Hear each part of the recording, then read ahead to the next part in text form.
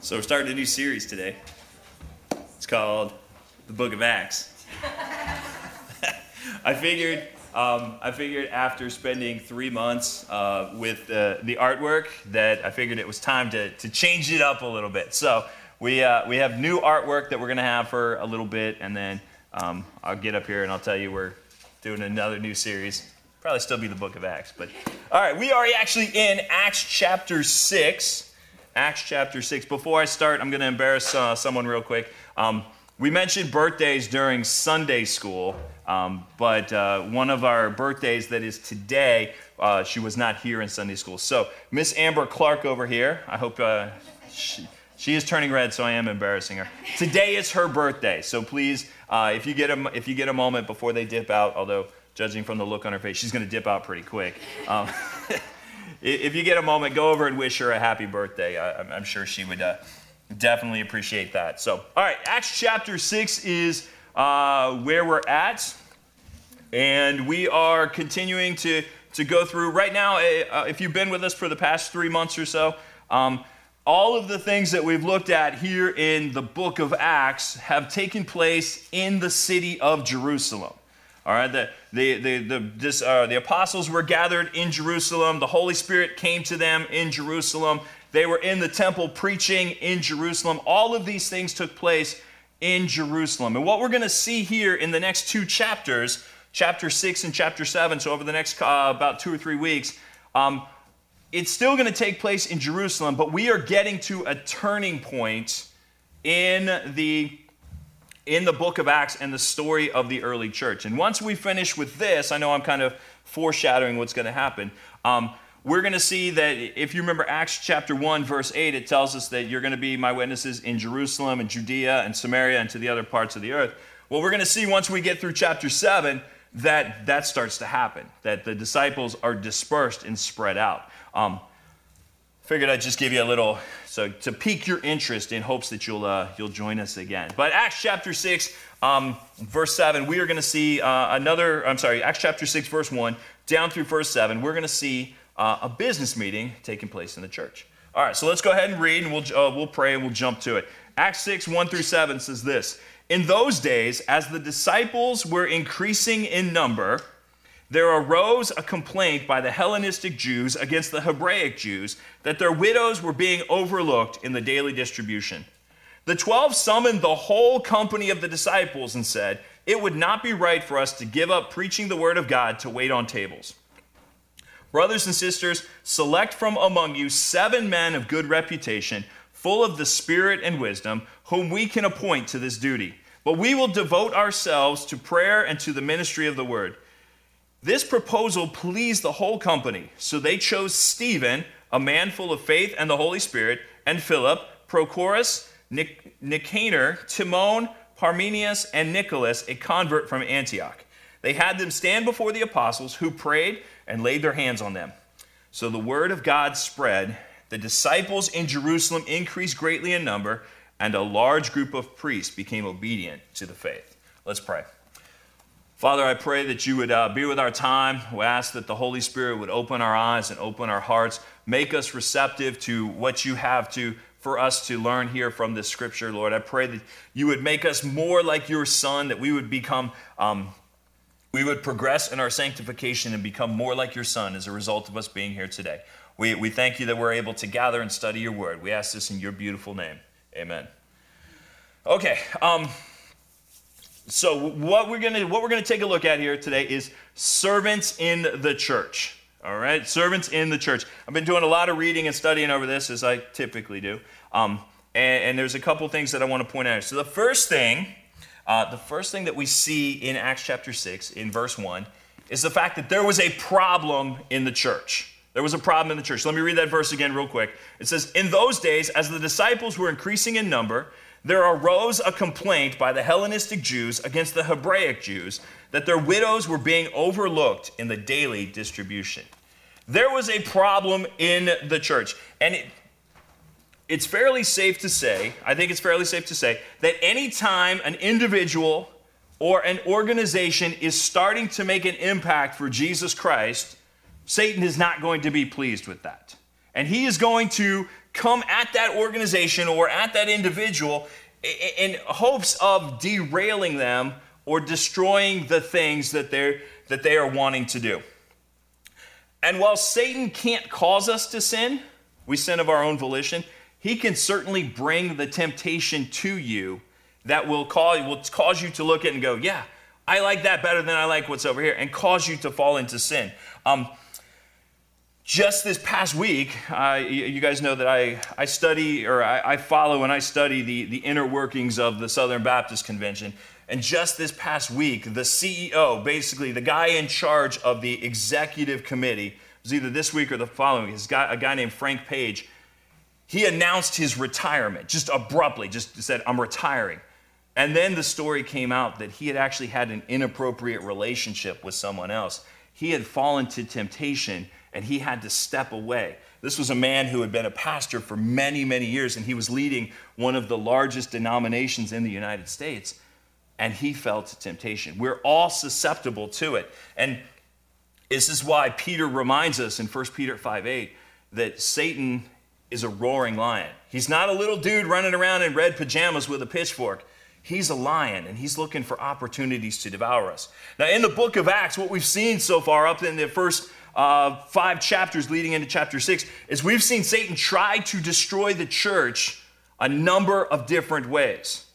The first way he tried to do it was he tried to do it through persecution. In Acts chapter 3 and Acts chapter 4, we saw persecution where Peter and John were arrested and brought before the Sanhedrin and told that they had to stop doing it. It didn't work. In fact, what happened was after the persecution, lots of people got saved. So Satan, he regrouped and he said, okay, if I can't destroy it through persecution, I'm going to infiltrate it with sin. And we saw that in Acts chapter 5, sorry, I'm going to make sure I had the right number, with Ananias and Sapphira. And what happened? It didn't work. In fact, they tried to get the sin in. Ananias and Sapphira were removed from the church, literally removed from the church, and people got saved as a result of what happened. So Satan came again, and he said, okay, this time I'm going to bring more persecution. It's going to be even more severe. And he brought persecution. Peter and John were arrested. This time they were beaten severely, and they were released. And you would think that that would have been, okay, you know what, we've been in jail twice now because of this. You would have thought that that would have been the end of the church. What happened? The church exploded. People got saved all over the place, and they were excited at the fact that they were judged worthy to be persecuted. Since none of these things worked, what we see here in Acts chapter 6 is Satan he said, okay, persecution didn't work. Trying to infiltrate it with sin didn't work. Persecution didn't work. I'm going to bring grumbling into the church. I'm going to bring murmuring, and I'm going to bring dissension into the church. And that's exactly what we see right here. When the outside pressures failed to destroy, Satan tried to pull the church apart from the inside by setting people in the church against each other. And so what we see here in Acts chapter 1 is we've got these two groups of Jews. We have the Hellenistic Jews and we have the Hebraic Jews. And it kind of helps to understand why there were those two groups. The Hebraic Jews were Jews that were born in Palestine. They were born in Israel, and they spent their whole lives in Israel. They were taught out of the Hebrew Bible. They were taught to despise anything that was Greek. They were taught to despise the Gentiles, right? They basically, if it was not Jewish, if it was not Hebrew, they hated it and wanted no part of it. The Hellenistic Jews, on the other hand, were Jewish people. They were born Jews, but for whatever reason, they were dispersed throughout the Roman kingdom. And because they were dispersed throughout the Roman kingdom, they started to adopt different parts of the Greek culture into their lives. So they, instead of reading the Hebrew Bible, they used a Greek translation called the Septuagint. And they would adapt Greek ways of dressing and all of those things. And but oftentimes they would return back to Jerusalem for the feast, like the Feast of Pentecost and the Feast of Tents and those things. And that was when they had an encounter with the message that the apostles were preaching. And many of them either stayed in Jerusalem after that happened or relocated so they could be a part of the church. And what we see here is that there was a system set up in the church to help take care of the widows. help take care of the ladies, the older ladies who did not have a means of taking care of themselves. But what happened was Satan got in and started poking around, and some of the Hellenistic Jews said, hey, you guys are not taking care of our people. You're not taking care of our people. You're not doing the things that we want them to do. And it was these two groups that were in conflict with each other. The same thing happens today. All right, you'd be surprised. There's oftentimes grumbling in the church. I know that that's a shock. Some of you look completely shocked to hear that, right? What happens is we get in groups. We get in groups, and that's a good thing. We want to be around people who are like us. That's why we have clubs and all of those things. That's why we want to be with people that we have things in common with. There's nothing worse than trying to create a group of people who have absolutely nothing in common with each other. Sometimes Tina and I will joke that we have nothing in common. But it turns out, we've been married for almost 14 years. We do have quite a bit in common. But when I start talking about the Goonies or the Karate Kid, she'll look at me and go, how did we ever end up together? I'm like, wax on, Daniel-san, wax off, all right? Yeah. I'll say those types of things. The problems arise, though, is when we think that one group is getting more attention than our group, right? Or when one group is getting to do something that our group isn't doing. That's when we start to grumble, and that's when we start to complain. And sometimes that grumbling blows up. And do you know who wins in that situation? Satan wins. Because when arguments between groups in the church come to a head and they explode and people say ugly things, and some people say, oh, I'm taking my ball and I'm going down the street and I'm going to start another church. You know who wins in that case? Satan wins. Because it sets a bad example in the community. So what's the solution for that? The solution is, and we talked about this previously, we need to put the needs of others above the needs of ourselves. We saw that the members of the church in Acts chapter 4, at the end of Acts chapter 4, that they were trying to outdo themselves in ministering to other people. And sometimes that's what we have to do. Sometimes we have to take our preferences, the things that we want, and we have to set them aside in order to be a minister to somebody else. Our unity as a church needs to be one of the most vital components of who we are. Philippians chapter 2, verse 2 through 4 says this: make my joy complete by thinking the same way, having the same love, united in spirit, intent on one purpose. Do nothing out of selfish ambition or conceit, but in humility consider others as more important than yourselves. Everyone should look not only for his own interest, but also for the interests of others. The folks here in Acts 6:1, they weren't necessarily doing that. They were looking out for their own group instead of looking out for others. They brought this to the disciples, and the disciples said, okay, yeah, that is a problem. Which leads us to point number 2, the proposed solution. Acts 6, 2 through 6 says this: the 12 summoned the whole company of the disciples and said, it would not be right for us to give up preaching the word of God to wait on tables. Brothers and sisters, select from among you 7 men of good reputation, full of the Spirit and wisdom, whom we can appoint to this duty. But we will devote ourselves to prayer and to the ministry of the word. This proposal pleased the whole company, so they chose Stephen, a man full of faith and the Holy Spirit, and Philip, Prochorus, Nicanor, Timon. I noticed Pumbaa wasn't on this list. All right. Parmenius, thank you. I'm glad somebody got that. Nicholas, a convert from Antioch. They had them stand before the apostles, who prayed and laid their hands on them. All right. The root of this, yes, there was this conflict. There was this conflict between the Hellenistic Jews and the Hebraic Jews, that one group wasn't getting their needs met. That was the root of this controversy, was that there were people in the church who felt that they weren't getting enough attention from the pastors. That's basically what this boiled down to, is they said, hey, we're over here, you're not paying enough attention to us. It feels like you're paying more attention to this group over here. They may have said it had something to do with the food, and it probably did, but that was probably just the straw that broke the camel's back in that case. And it was this controversy, it was this problem, this thing that came to them, that showed Peter and the other 11 that they weren't able to do everything. And that was probably a humbling moment for Peter and the rest of them. Because up to this point, things had been going great. Things had been going great. But suddenly this arose, and Peter and the other 11, I imagine they sat down and they went, guys, we can't do this. This is beyond what we are able to do. And so with this in mind, the fact that they were unable to meet all of the needs of the 10,000 plus people that made up the church, can you imagine that? 12 people trying to meet the needs of 10,000 people. I don't even know what 10,000 people looks like. It would be it would probably, imagine it's like going to a Nationals game. They get 10,000 people, right? I know the Keys don't. Anyway, we're getting off of that. I'm talking baseball. Some of you had already checked out.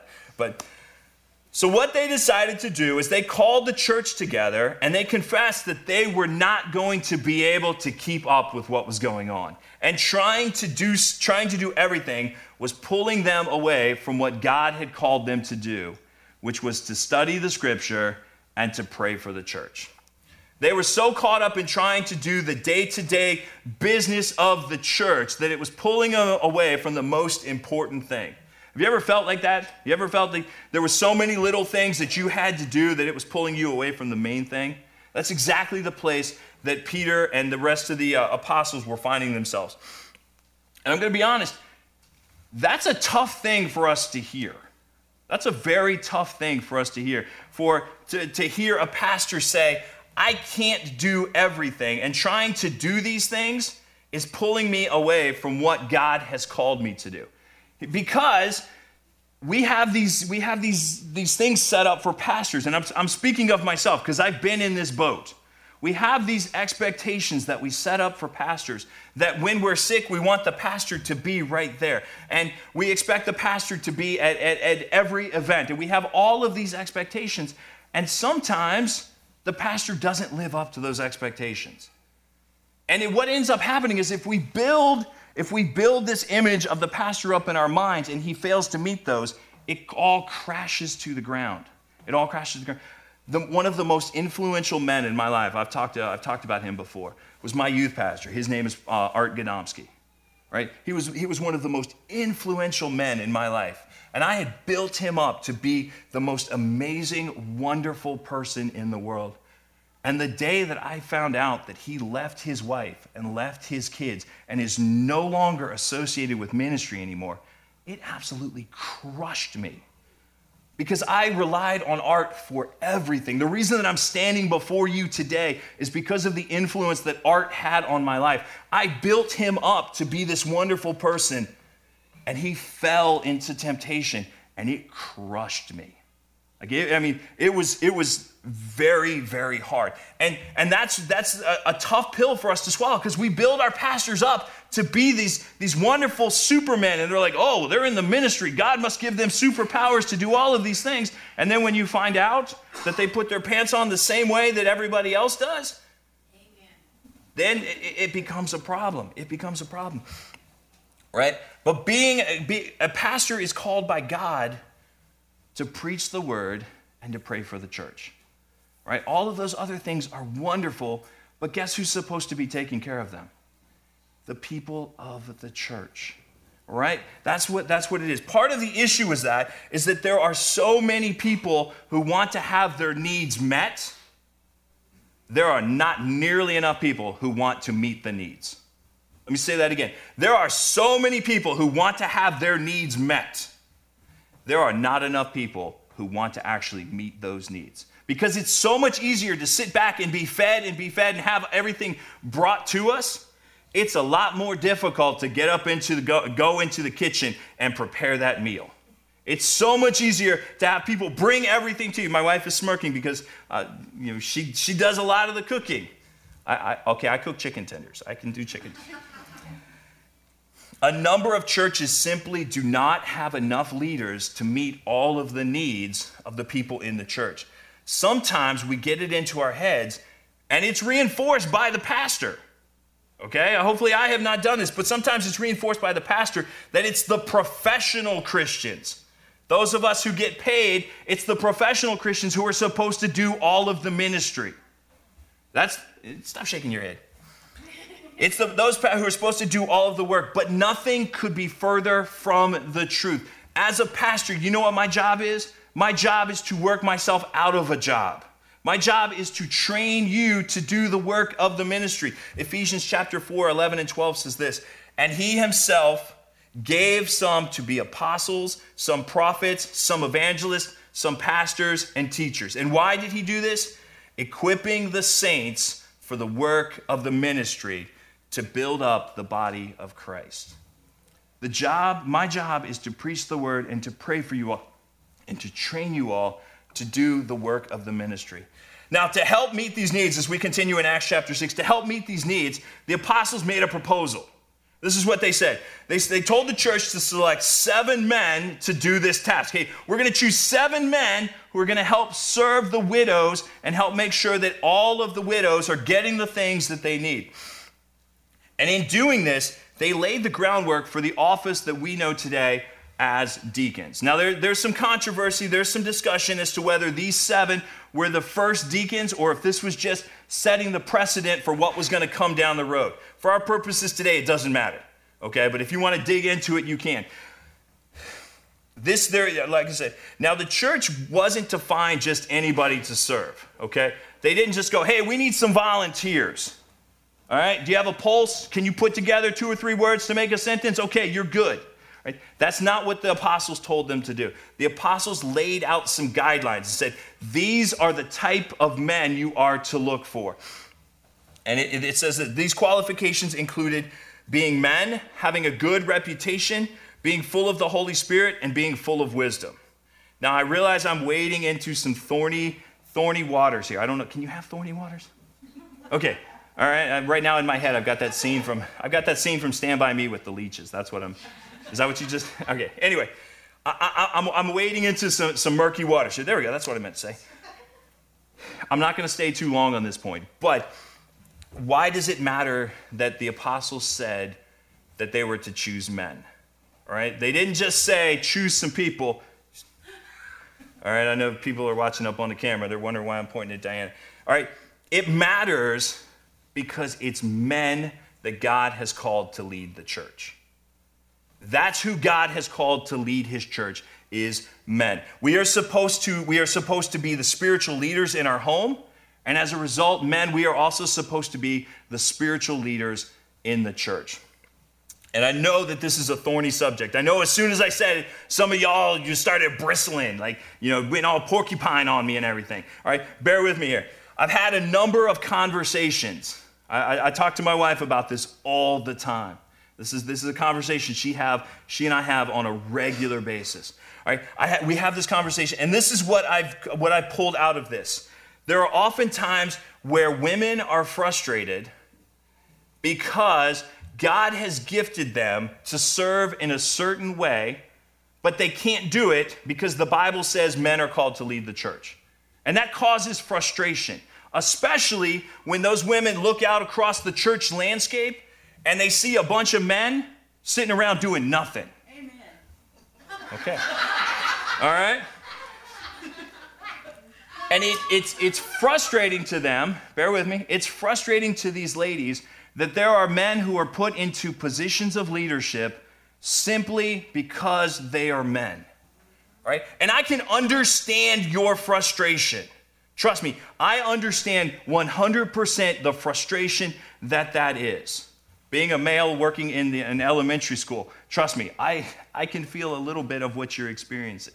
All right? I get that. So let me say 2 things and then we're going to move on from this. Number 1, men, we need to step up. Okay? We need to step up and we need to serve our families and we need to serve the church in the way that God has called us to serve.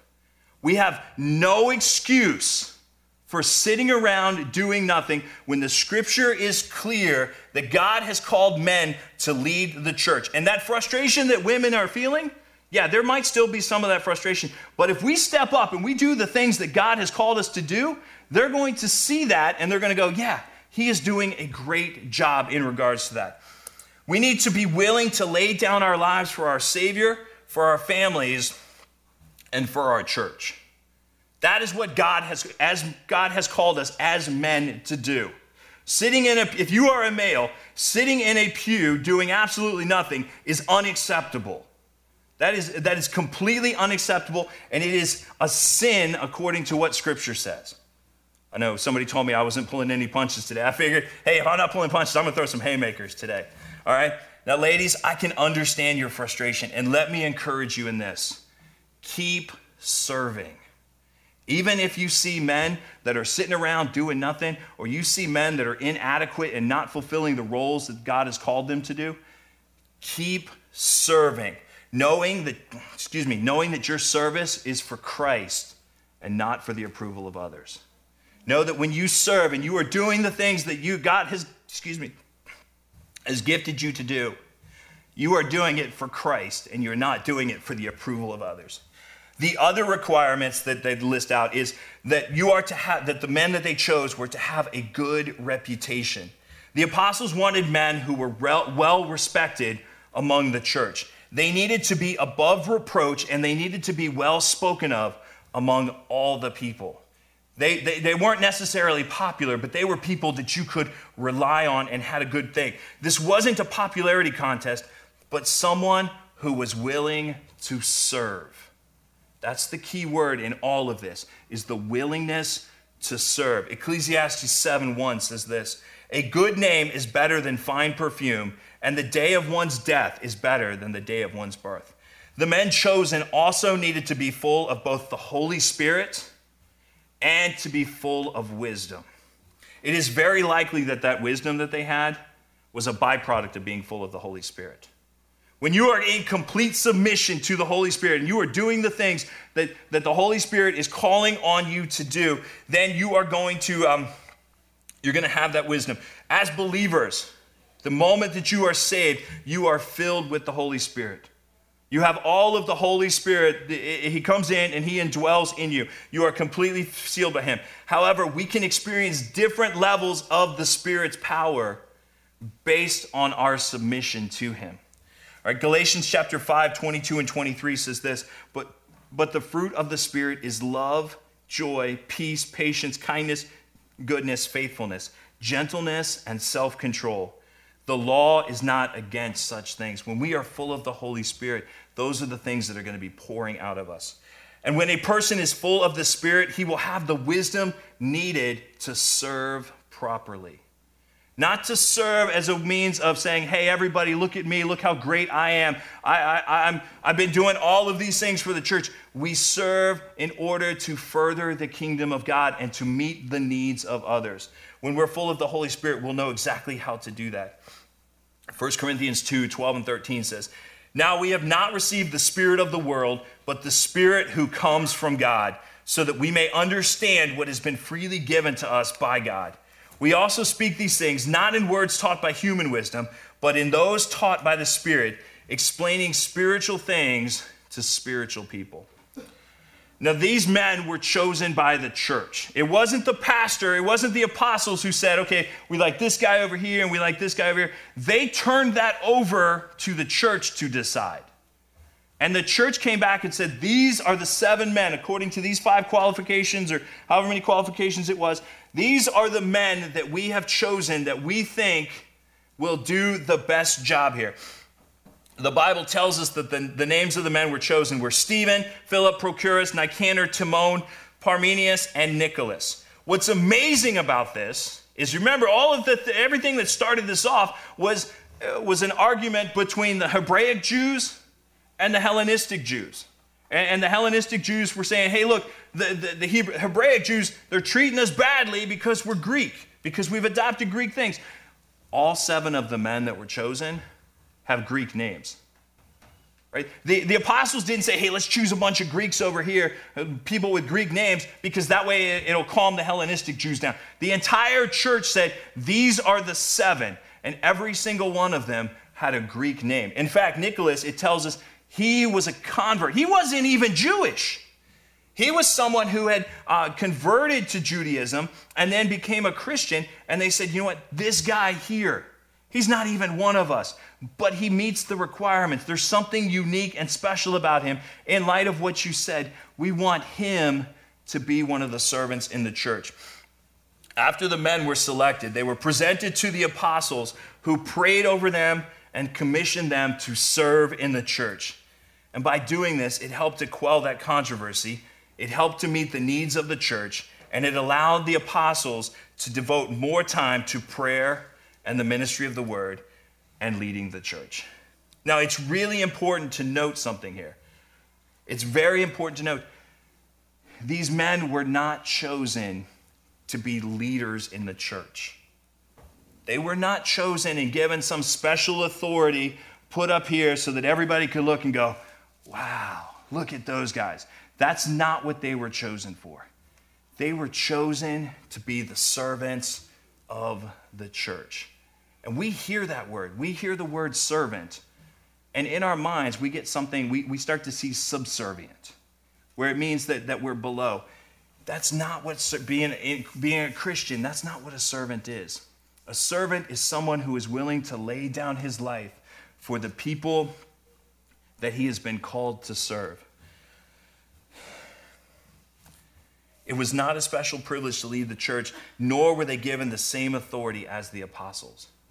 Sometimes, and I got to be careful how I say this, sometimes in our denomination, in being Baptist, when we hear the word deacon, and that's where the word diaconus, I think I'm saying that right, is found in this, and that's where it's been appropriated to say the word deacon. When we hear deacon, we seem to think of someone who runs the church. We seem to think of someone who has some kind of special authority, and they get to make the decisions for the church, and once a month they show up and they present it to the congregation, and the congregation just nods their head and thinks it's okay. That's not what a deacon is. A deacon is someone who is called to serve and meet the needs of the church. Right? And I've heard so many horror stories of pastors who show up to church and the deacons have gone and changed the lock on the door. And that's how he knew that he was leaving the church. All right? That the deacons are the ones who, they got to be deacons not because they had a servant's heart, but because they were the one who gave the most money, or because their grandfather was a deacon, and their great-grandfather was a deacon, and their daddy was a deacon. That's how they got it. Deacons should be chosen because they are the servants of the church. They have a good reputation, but more than that, they are willing to lay down their life for the church.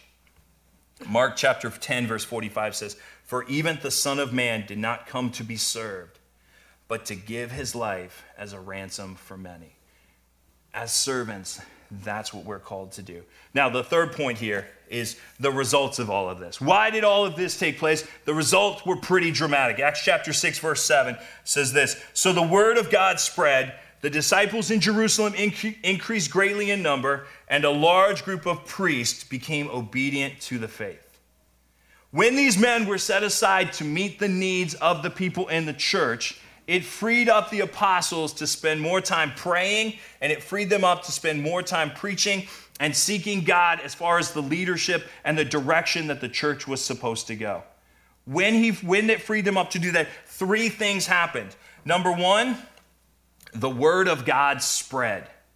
The message that they were preaching spread throughout all of Jerusalem. It started to go even further than it had already gone. The second thing that we see is that the number of disciples increased greatly. What was happening was the members of the church were putting their faith in Christ, and they were growing in their relationship. And then they were going to their neighbors and their friends, and clearly I'm implying this from the scripture, but I think that this is how it goes down. 12 men in all of the city were going to have a difficult time doing this. The disciples that were already disciples were growing in Christ, and they were going to their neighbors and saying, "Hey, let me share with you what is going on." And they shared their faith with those people, and their neighbors became disciples, and they started to grow, and then they went and shared their faith. And because the word of God was spreading in that way, lots of people were coming to be disciples. I saw a quote this week from Charles Spurgeon. All right, I love Charles Spurgeon. I have a shirt with his face on it. It's pretty cool. I love Charles Spurgeon. And he has a quote that said, "Every believer is either a missionary or an imposter." Every believer is either a missionary or an imposter. And what that means is that we either believe God and we're sharing our faith with others, we are being a missionary to others and raising them up, or we're just playing a game. We're just playing a game. As believers, we are supposed to be making disciples who make disciples. Matthew 18 through 20 tells us full on, go into all the world and preach the gospel, baptizing them and making disciples in the name of the Father, the Son, and the Holy Ghost. If we're not doing that, something's wrong. It's not optional. It's not for the professional Christians. It's for everybody. The disciples increased greatly. And then the third thing, and I think this is incredible, a large number of the priests, the ones who were opposed to all of this, the ones who should have seen Jesus as the Messiah, they put their faith in Jesus Christ. Their eyes were opened by the Holy Spirit. They were able to connect the dots and say, yes, Jesus Christ was in fact the Messiah, and they put their faith in him. When the focus is placed on prayer and the Bible, it is amazing what God can do and will do through his people. When our focus is on the right things, the world is going to explode for Jesus Christ. Once again, as we look at this chapter, once again, we see Satan trying to dismantle and disrupt the church. And once again, we see the church, because the apostles were full of the Holy Spirit, once again, we see the church rising to the occasion. Rather than folding under the pressure, they rose and they saw the problem, and through the guidance of the Holy Spirit, they were able to approach it in such a way that the result led to an increase in the number of believers. Imagine that. An argument in the church led to hundreds of people coming to know Christ because of the way that they handled it. Too often we hear stories of arguments in the church, and people hear those stories and they say, well, if that's how you all treat each other, and you're supposed to be believers, you're supposed to love each other, I don't want any part of that. If that's how you're going to treat and be ugly to each other, let me leave you with this. Gentlemen, let me ask you, are you living your life in such a way that you could be considered as for the role of a deacon? Okay, let me say that again. Are you living your life in such a way that you could be considered as a role for a deacon? There's a pastor, I read his books and listen to his podcast. His name's Mark Dever. He's got a church in Washington, D.C. called Capitol Hill Baptist Church. And he will go to young men in his church, and he will say, listen, if you're going to be here for any extended period of time, what are you doing? What are you doing with your life that in a few years we would come to you and say, we'd like you to serve in this role? What are you doing in that? So gentlemen, I want to ask you the same question. If you've been in this church for any extended period of time, or you're planning to be in this church for any extended period of time, what are you doing with your life that when we sit down, we would say, yes, I think that guy would make a good servant? What are you doing with your life in regards to that? The second thing, ladies, I want to ask you can the same thing be said of you? And I know that the scripture says that the offices in the church are supposed to be held by men, because men are the ones that God has called to do that. But ladies, that doesn't let you off the hook. You are still supposed to live your lives in such a way that when people look at it, they would say, yes, that person is full of the Holy Spirit. That person has a good reputation. Everyone is called to be a spirit. Everyone is called to be a servant. There we go. Everyone is called to be a servant. Everyone is called to live a life dependent on the Holy Spirit that is marked by a good reputation and by being spirit-filled. When we as a church are living this way, when every single one of us, regardless of whether we hold an office, whether we're being considered for an office, or whether we're just a part of the church, when we are all living this way, praying and sharing the scripture and making disciples, the world will be turned upside down. Matthew 5:16 in closing says this, in the same way, let your light so shine before others so that they may see your good works and give glory to your Father in heaven. Let's pray. Father, I thank you for this passage of Scripture, Lord. I thank you that you have called each and every single one of us to be a servant. Lord, it's not a position of authority. It's not a position of we get to make the decisions and we get to do this, that, and the other. But Lord, you have called every single one of us to be a servant, to meet the needs of other people. And Lord, we're all given we're all given different roles in the church in which we are to serve and to minister. But Lord, when we put when we put the needs of others ahead of ours, when we are reaching out and we are putting the needs of other people ahead of ours, and we are meeting those needs so that the pastors and the leaders in the church will have more time to spend studying the word and preaching and proclaiming the gospel, the world is going to be turned upside down, that we will see lives given to you over and over and over again. And Lord, I know there was some stuff that I said this morning that's going to be hard for people to swallow. Lord, I know that there's some difficult truths in the things that I said. And Lord, I hope that I said some truths in those things. And so, Father, I pray that you would allow the Holy Spirit to work on us, that we would be submissive to you, that we would listen to the things that were coming from the Holy Spirit, that we would not just brush them off because they don't line up with the way we feel or the way that we think, Lord. Father, if there's anyone who has not given their heart to you, Lord, I pray that today would be the day. I know that this was there wasn't necessarily a gospel message, but the things that the church was able to do, they were able to do because their lives had been changed by Jesus Christ. That their lives had been changed and they were able to set aside their prejudices and their biases and those things between the Hellenistic and the Hebraic Jews. They were able to set those things aside in order to further the kingdom. So, Father, if there's anyone who needs to do those things today, I pray that today would be the day that would be done. Lord, help us all to be different as a result of being here today. We ask all of this in your beautiful name. Amen.